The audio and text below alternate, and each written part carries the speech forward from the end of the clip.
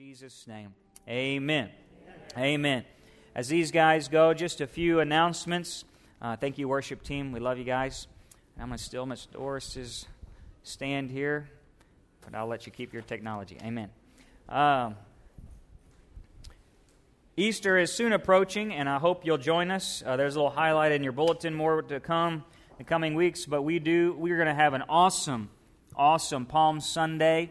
I think Palm Sunday is just one of my favorite days as well, along with Easter, but don't want to miss Palm Sunday and Easter Sunday coming up in April. We're going to have our palm branches. It's going to be an awesome, unique time again, and our kids are participating in that. And then we're going to have a Good Friday communion service, and you don't want to miss that. Good Friday, it's just going to be a great solemn time together to join together as a family, partake of communion, and just reflect on the passion of Christ and really what that weekend is all about. And we're going to have fun. You may hunt Easter eggs if that's what your family does or whatever. But Good Friday is going to be the capstone for me on that week, just to remember this weekend is important. So don't miss Good Friday. And then Easter Sunday, we'll have an awesome service planned. And then we're going to have a fish fry for those who would like to stay after that. And no service that night. And then that will launch our Kids Crusade, our VBS that week. Will be Two Talk for Two. Will be coming back. How many people remember them from last year? Adults? Weren't they phenomenal? And this husband and wife team, and it's just for families. This is not just for kids. This is for adults too. You can come. It's a phenomenal puppet show, some lasers and things like that, and they're going to just have a great Christ-centered presentation Monday, Tuesday, and Wednesday night. And so you're going to get some flyers and all that for the next coming weeks. But it's going to be a great time, and that's what's coming up. So, amen. A lot more than that, but check your bulletins and Facebook and all that. All that's online. But amen. We're going to get into the Word tonight, and we are continuing our series on followers of the King, part of our Sunday night prayer series, our prayer emphasis of Sunday night. But we are inspiring ourselves to grow deeper in the Spirit by looking back to these 12 apostles plus the Apostle Paul and what God can speak through us through these stories. And I love going through these Bible stories. So Sunday night we're kind of taking a little overview of these men's life and legacy. But let's pray real quick and we'll get into the Apostle John. Father, we love you. We thank you for who you are. And Father, I pray tonight, God, that we'd get a revelation of Jesus Christ and the cross and what you've done for us. God, that your love, get a revelation of your love, that we would not leave this place the same tonight because of your love. In Jesus' name. Everybody said? Amen. Amen. Amen. Let's talk about the Apostle John tonight. John the Beloved. John is a resident of Galilee. He's from a middle-class family. He's got a brother named James, who we've talked about, called James the Great. And his dad is Zebedee, and his mom is Salome. And they are a middle-class Jewish family in Galilee. And we go back to the first century here, and you can picture with me this Sea of Galilee. It's a 5-mile across sea. It's hill country, kind of like what we see here in Gina, Louisiana. Trees and rolling hills, and they would have crops everywhere, and it would be a conservative area, rural conservative. I wouldn't say they were Republican. They didn't have that then, but it would kind of be what you'd think. It would be a very conservative, blue-collar environment. In John's family, while they're middle class, his dad owns a fishing business, and they're kind of connected. They've got some connections with some of the Jewish priesthood in Jerusalem a little bit.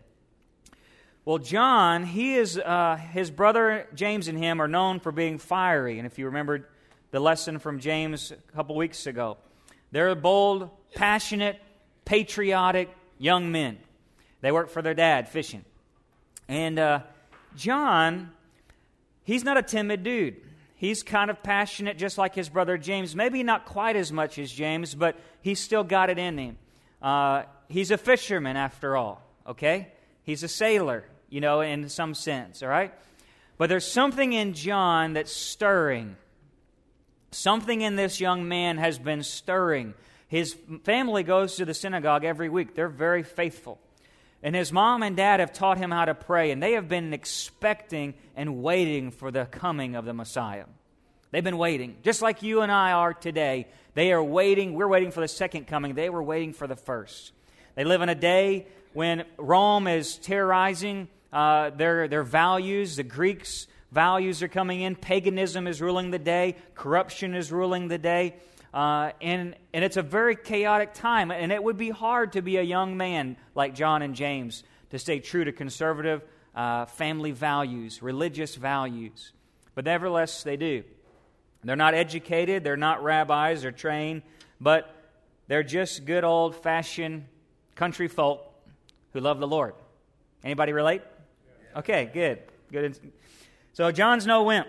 He's radical. And he finds a guy named John the Baptist who just lights his fire. And he likes that good old-fashioned hellfire and brimstone preaching. Pentecostal preaching, right? And he got an amen from Miss Evelyn. Amen.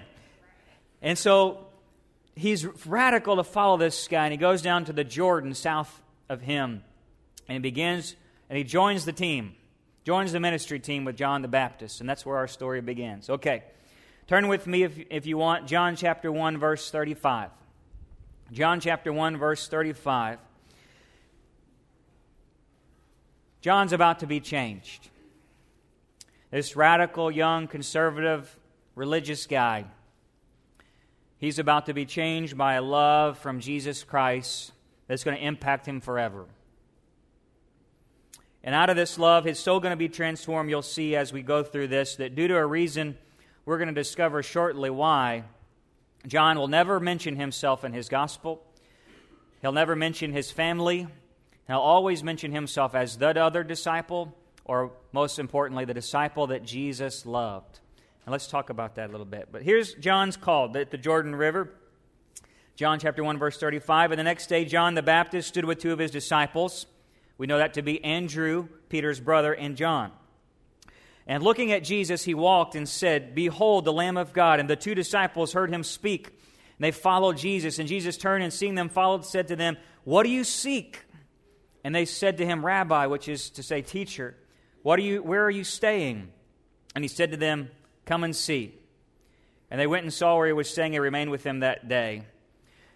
John and Andrew meet Christ for the first time, and John the Baptist says, "Go, follow this guy." And it was so important in John's life that he noted it and remembered it. How many people remember the first time you were saved? You remember the moment you gave your heart to Jesus. It was memorable because he made an impact on you. And just like this, John was so impacted by meeting this guy for the first time, he wrote it down. He's the only one to write it in such a way. And so even years later, he recorded the day, and look, it says, and it was about the 10th hour. He even noted the time. He even noted the exact day and time he met Jesus. That's kind of awesome. That's kind of awesome. So do we remember that moment we met Christ? Was he memorable to you? And let's go on. He's in the Sea of Galilee, and I'm just going to begin to paraphrase with us here.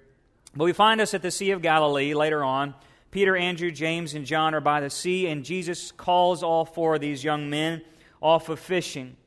And John begins to enter into Jesus' big three, the big three, Peter, James, and John, to be Christ's closest inner circle. But even further than this, Peter and John even gain a deeper connection with Christ. And Christ gives James and John this name, Boanerges, or sons of thunder. And it's because of their fiery demeanor.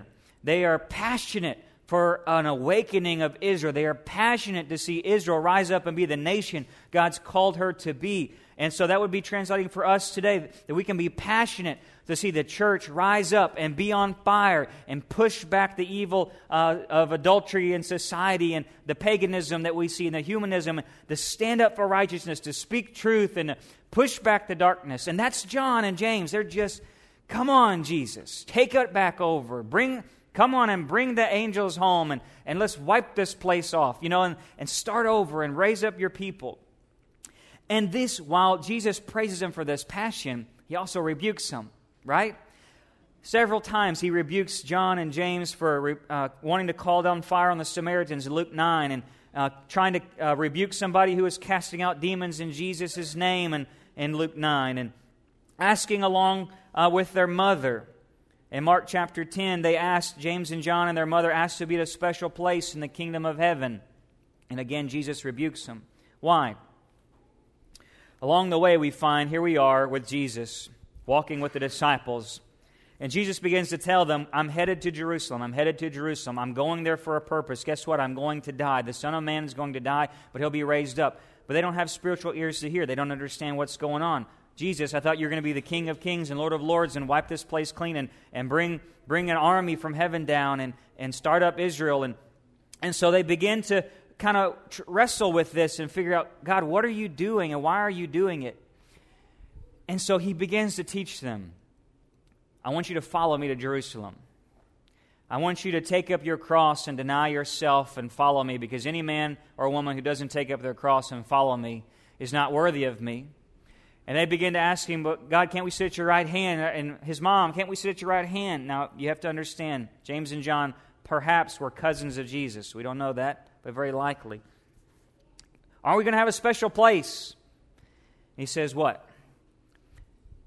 Are you really willing to take of the cup of suffering and I'm about to partake? They said, yes, we are. And He said, well, it's not for me to tell who's going to sit at my right or left hands, but that's God's.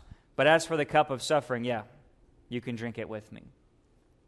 Are you willing to follow me to the cross? Are you willing to stick with me and go all the way to Jerusalem? And do you trust me? So John is mulling this over. You don't know what you're asking, Jesus replied in Matthew 20:22. Are you able to drink the cup I'm going to drink? We are able, James and John said. So what does it take to follow Jesus all the way, to go all the way with Jesus? Is it miracles? Because John had some special witnesses. Now, John and Peter and James, they saw Jairus' daughter raised. They saw the transfiguration. They spent the night with Jesus in the Mount of Olives. They sat really close. John was next to Jesus at the Last Supper. They prayed with Him in Gethsemane, down the hill from the Mount of Olives. No. What makes a follower of Jesus is walking through suffering with Him. It's going all the way. You give and take away, but my heart will choose to stay. Say, blessed be your name, right? It's going all the way. Good or bad, I choose to praise the Lord. No matter where you lead me, I will follow, right? Deny myself, pick up my cross, follow you. God, I'm with you to the very end. How many believers today are going to be with God to the very end? How many believers are going to choose, no matter if I have blessing or cursing, God, I'm going to praise you either way. God, if you call me to go to Africa, God, I'll go to Africa. How many adult Christians in America are willing to say that prayer? God, if you tell me to give all my possessions and sell them and give them to the poor like you did the disciples, like this book that I believe in so very truly and sing about and talk about every week, ooh, it's quiet in here. He told them. What if He told you? How radical are we? John was radical. John was radical. Watch this. It was that night of Passover. Passover week, it's Thursday night. We followed Jesus all the way through. We've seen Him turn over the money changers' temple in the temple. We saw Him talk about the Holy Spirit on Wednesday in the Mount of Olives, teaching us that the Holy Spirit will never leave us nor forsake us, be with us to the end. He's going to be the teacher. But suffering's coming. Persecution's coming. John hangs in there. Soldiers show up. They arrest Jesus. All the disciples flee. Who stays? John. Peter and John begin to follow at a distance. They take him, those Jewish soldiers, they take him to the council. And look with me in John chapter 18, verse 15. Flip over a couple chapters. John chapter 18, verse 15. John and Peter summon the courage to follow. Verse 15, John 18. Simon Peter followed Jesus, and so did the other disciple. That's John. See, he doesn't mention his name. So humble. Now that disciple was known to the high priest, so John knows the high priest somehow. And he went with Jesus. He went with Jesus into the courtyard. he went with Jesus into suffering. Peter stood at the door outside. Then the other disciple who was known to the high priest went out and spoke to her who kept the door and brought Peter in. A servant girl kept the door, said to Peter, "Aren't you one of this man's disciples too?" He said, "I'm not." The servant girl and the officers made a fire of coals, stood there, for it was cold. They warmed themselves. Peter stood with them and warmed himself. And the high priest began to ask Jesus about his disciples and doctrine. John's got this personal acquaintance. Somehow or another, his family's connected. He knows Caiaphas, the high priest. They allow him a special place to come in. John's off to the side, watching the interrogation go down. For whatever reason, John's not persecuted. Peter in his bold southern accent gets noticed. John stands off. He's watching. Peter's there. Peter being the bold one who's always out in front making a mess. They notice him. What happens? Peter denies 3 times, "No, I don't know him. No, I don't know him." Even curses, "No, I don't know him." Runs off because he hears the cock crow. And he goes. John is left alone with Jesus. All the disciples, 11, have gone. John remains. What was it about John that made him remain? What is it about you that's going to make you remain with Jesus through the thick and thin? When things aren't looking so pretty, doesn't sound so good. Christianity's not a bed of roses that they promised me to be, right? John's there. He's the only one to see the beating, the spitting, the thorning, the disrobing, and the nailing. He watches his friend, who he's known his whole life, by the way. He's known Jesus his whole life. Walked with him as Messiah for 3 years.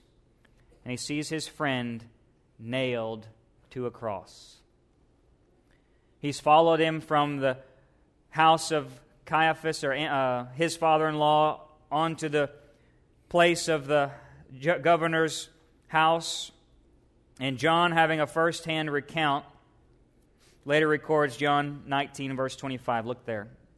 John 19, 25. He's not left Jesus' side the whole time. Now there stood by the cross of Jesus his mother, his mother's sister, which might have been John's mother, Mary, the wife of Clopas, Mary Magdalene. Now John's there too. He's writing a first-hand account. So John and the women are there, and John is standing at the cross. What would that have been like to see? Now, I'm not talking about the gruesomeness and all that. Well, that would be awful.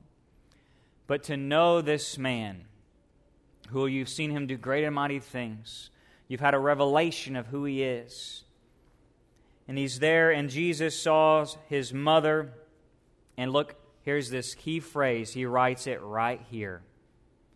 And the disciple whom he loved, standing by. That's not a prideful statement. Pride would be to put my name there. But it humbly broke him that he said, all I can say about myself is that Jesus loved me. Not about me. But if there's anything I can boast about in this life, is that Jesus loved me. That's powerful. He stands there. Jesus says, John, behold your mother. Mother, behold your son. James, Jesus' brother, his half-brother, James the Less, we call him later, wasn't saved yet. He didn't believe in his brother, his half-brother's messiahship. So John then takes that role. Jesus leaves his mother to a believer. There's a whole other lesson in that. Leaves his mother to a believer whom he trusted, who stuck with him to the end. God might just trust you with some things if you stick with him. He might just give you some great gifts that he holds dear if you stick with him. That wasn't even in the notes. He might just give you some things he treasures if you stick with him. John's there, no doubt, weeping. Mary's weeping. Everybody's crying. John's bawling, takes his mom, puts his arms around her, says, okay, I'll take care of her. Don't worry. Jesus gives up the ghost, and John has heard all the beatings and the cursings. He's heard all the blessings of Jesus to the soldiers. Father, forgive them. Father, forgive them. Father, forgive them. Over and over and over again did he say, Father, forgive them. John's standing there, and John is forever changed. Don't you bet you'd change forever if you saw the crucifixion in person? He sees it in person. John didn't leave the cross. All the other disciples were watching at a distance, but John was standing there. And I wonder, in my mind's eye, I wonder if he left that day with blood on his clothes. I wonder if he left that day with blood on his hands and he went home that night not knowing what to do. What do I do with this shirt? How do I wash this off? What that night would have been for him? Just thinking about what Christ had done and knowing this is my friend, my Savior, has done this for me. John became that moment, not John, son of thunder, but John, the man Jesus loved. John's story, though, doesn't end there. He'd be the first to run to the tomb. He'd be the first to believe in the resurrection of the disciples. He'd be the first to see Jesus and recognize him on the Sea of Galilee, because that day, on that cross, Jesus tamed the wild beast in John, the son of thunder, into a man that was consumed and moved by the love of God. John gets filled with the Spirit. He partners with Peter. They make this great, bold team, but no longer is this bold, zealous witness all flesh, but it's tamed by the love of God. And John begins with Peter to heal the lame man at the temple and stand in defiance of the Jewish high priest, and even goes back to the Samaritans and sees the Samaritans, those he wanted to call fire from heaven on, filled with the baptism of the Holy Spirit. Because he was forever changed by the love of God. What makes a man who was once prejudiced against a people group now go and love on them and tell them of the love of Jesus Christ and see them filled with the Holy Spirit? It was that moment at the cross, I believe. All the disciples, even John's brother, would be martyred. James and Peter would all die. John would be left alone. They would drink of the cup of suffering that Christ had predicted, but not John. Jesus prophesied John wouldn't die a martyr's death, and he would become John the Revelator. He'd settle in Ephesus. He'd take care of Mary in Ephesus, and he would be persecuted in Rome. Legend has it that they would try to boil John in hot grease, but it wouldn't kill him. It didn't touch him, and so they threw him on the Isle of Patmos. And there God gave him a special revelation. And he would take that revelation back to his home in Ephesus and begin to transmit that revelation to the 7 churches that he was pastoring over. But here's the thing. John died of old age. He's the only apostle to do so. He's the only apostle to escape martyrdom, but he was the only apostle to follow Christ to the cross. Perhaps John had already died that day with Jesus. I think that's significant. The only disciple that didn't die a martyr's death went all the way. God had a special purpose for him, and we don't understand it all why, but there's something significant in the fact that he was the only one to go all the way. All the others would come back and God would restore them, but he forever remembered, I'm somebody he loved. What does it mean to you today to have an identity that Jesus loved you? John was radical enough to follow all the way, but it became personal to John. I think our challenge today is for all of us to have a personal revelation of a personal God dying on the cross for us. The difference, perhaps, in our lives as Christians is going to be that moment when we say, wow, that cross really is important. It really matters. It was really for me. I really get it now, Jesus. I understand it now, God. And it changed him so much that he'd go out and tell the world of his love. I think perhaps sometimes if I'm selfish in his love, it's because I don't have a true revelation of what he's done for me, what he's done for others, and how big of a deal it was. Maybe I need to get to a place in my life where I get back down on my knees and say, God, give me a revelation of the cross. Not the blood and the gore, but what it meant. That my friend Jesus, my Lord, my Savior, died for me. And it would change me that my identity is simply this: I'm just one He loved. Not about Heath, not about John, not about T, not about Chris or Bubba. It's about Him. I want to be someone who's known that God loves me. I love Him. Everything else doesn't matter. They would change my identity. His whole identity was wrapped up in God's love for Him. And through it all, He never let Jesus out of His sight, and He was always near the cross.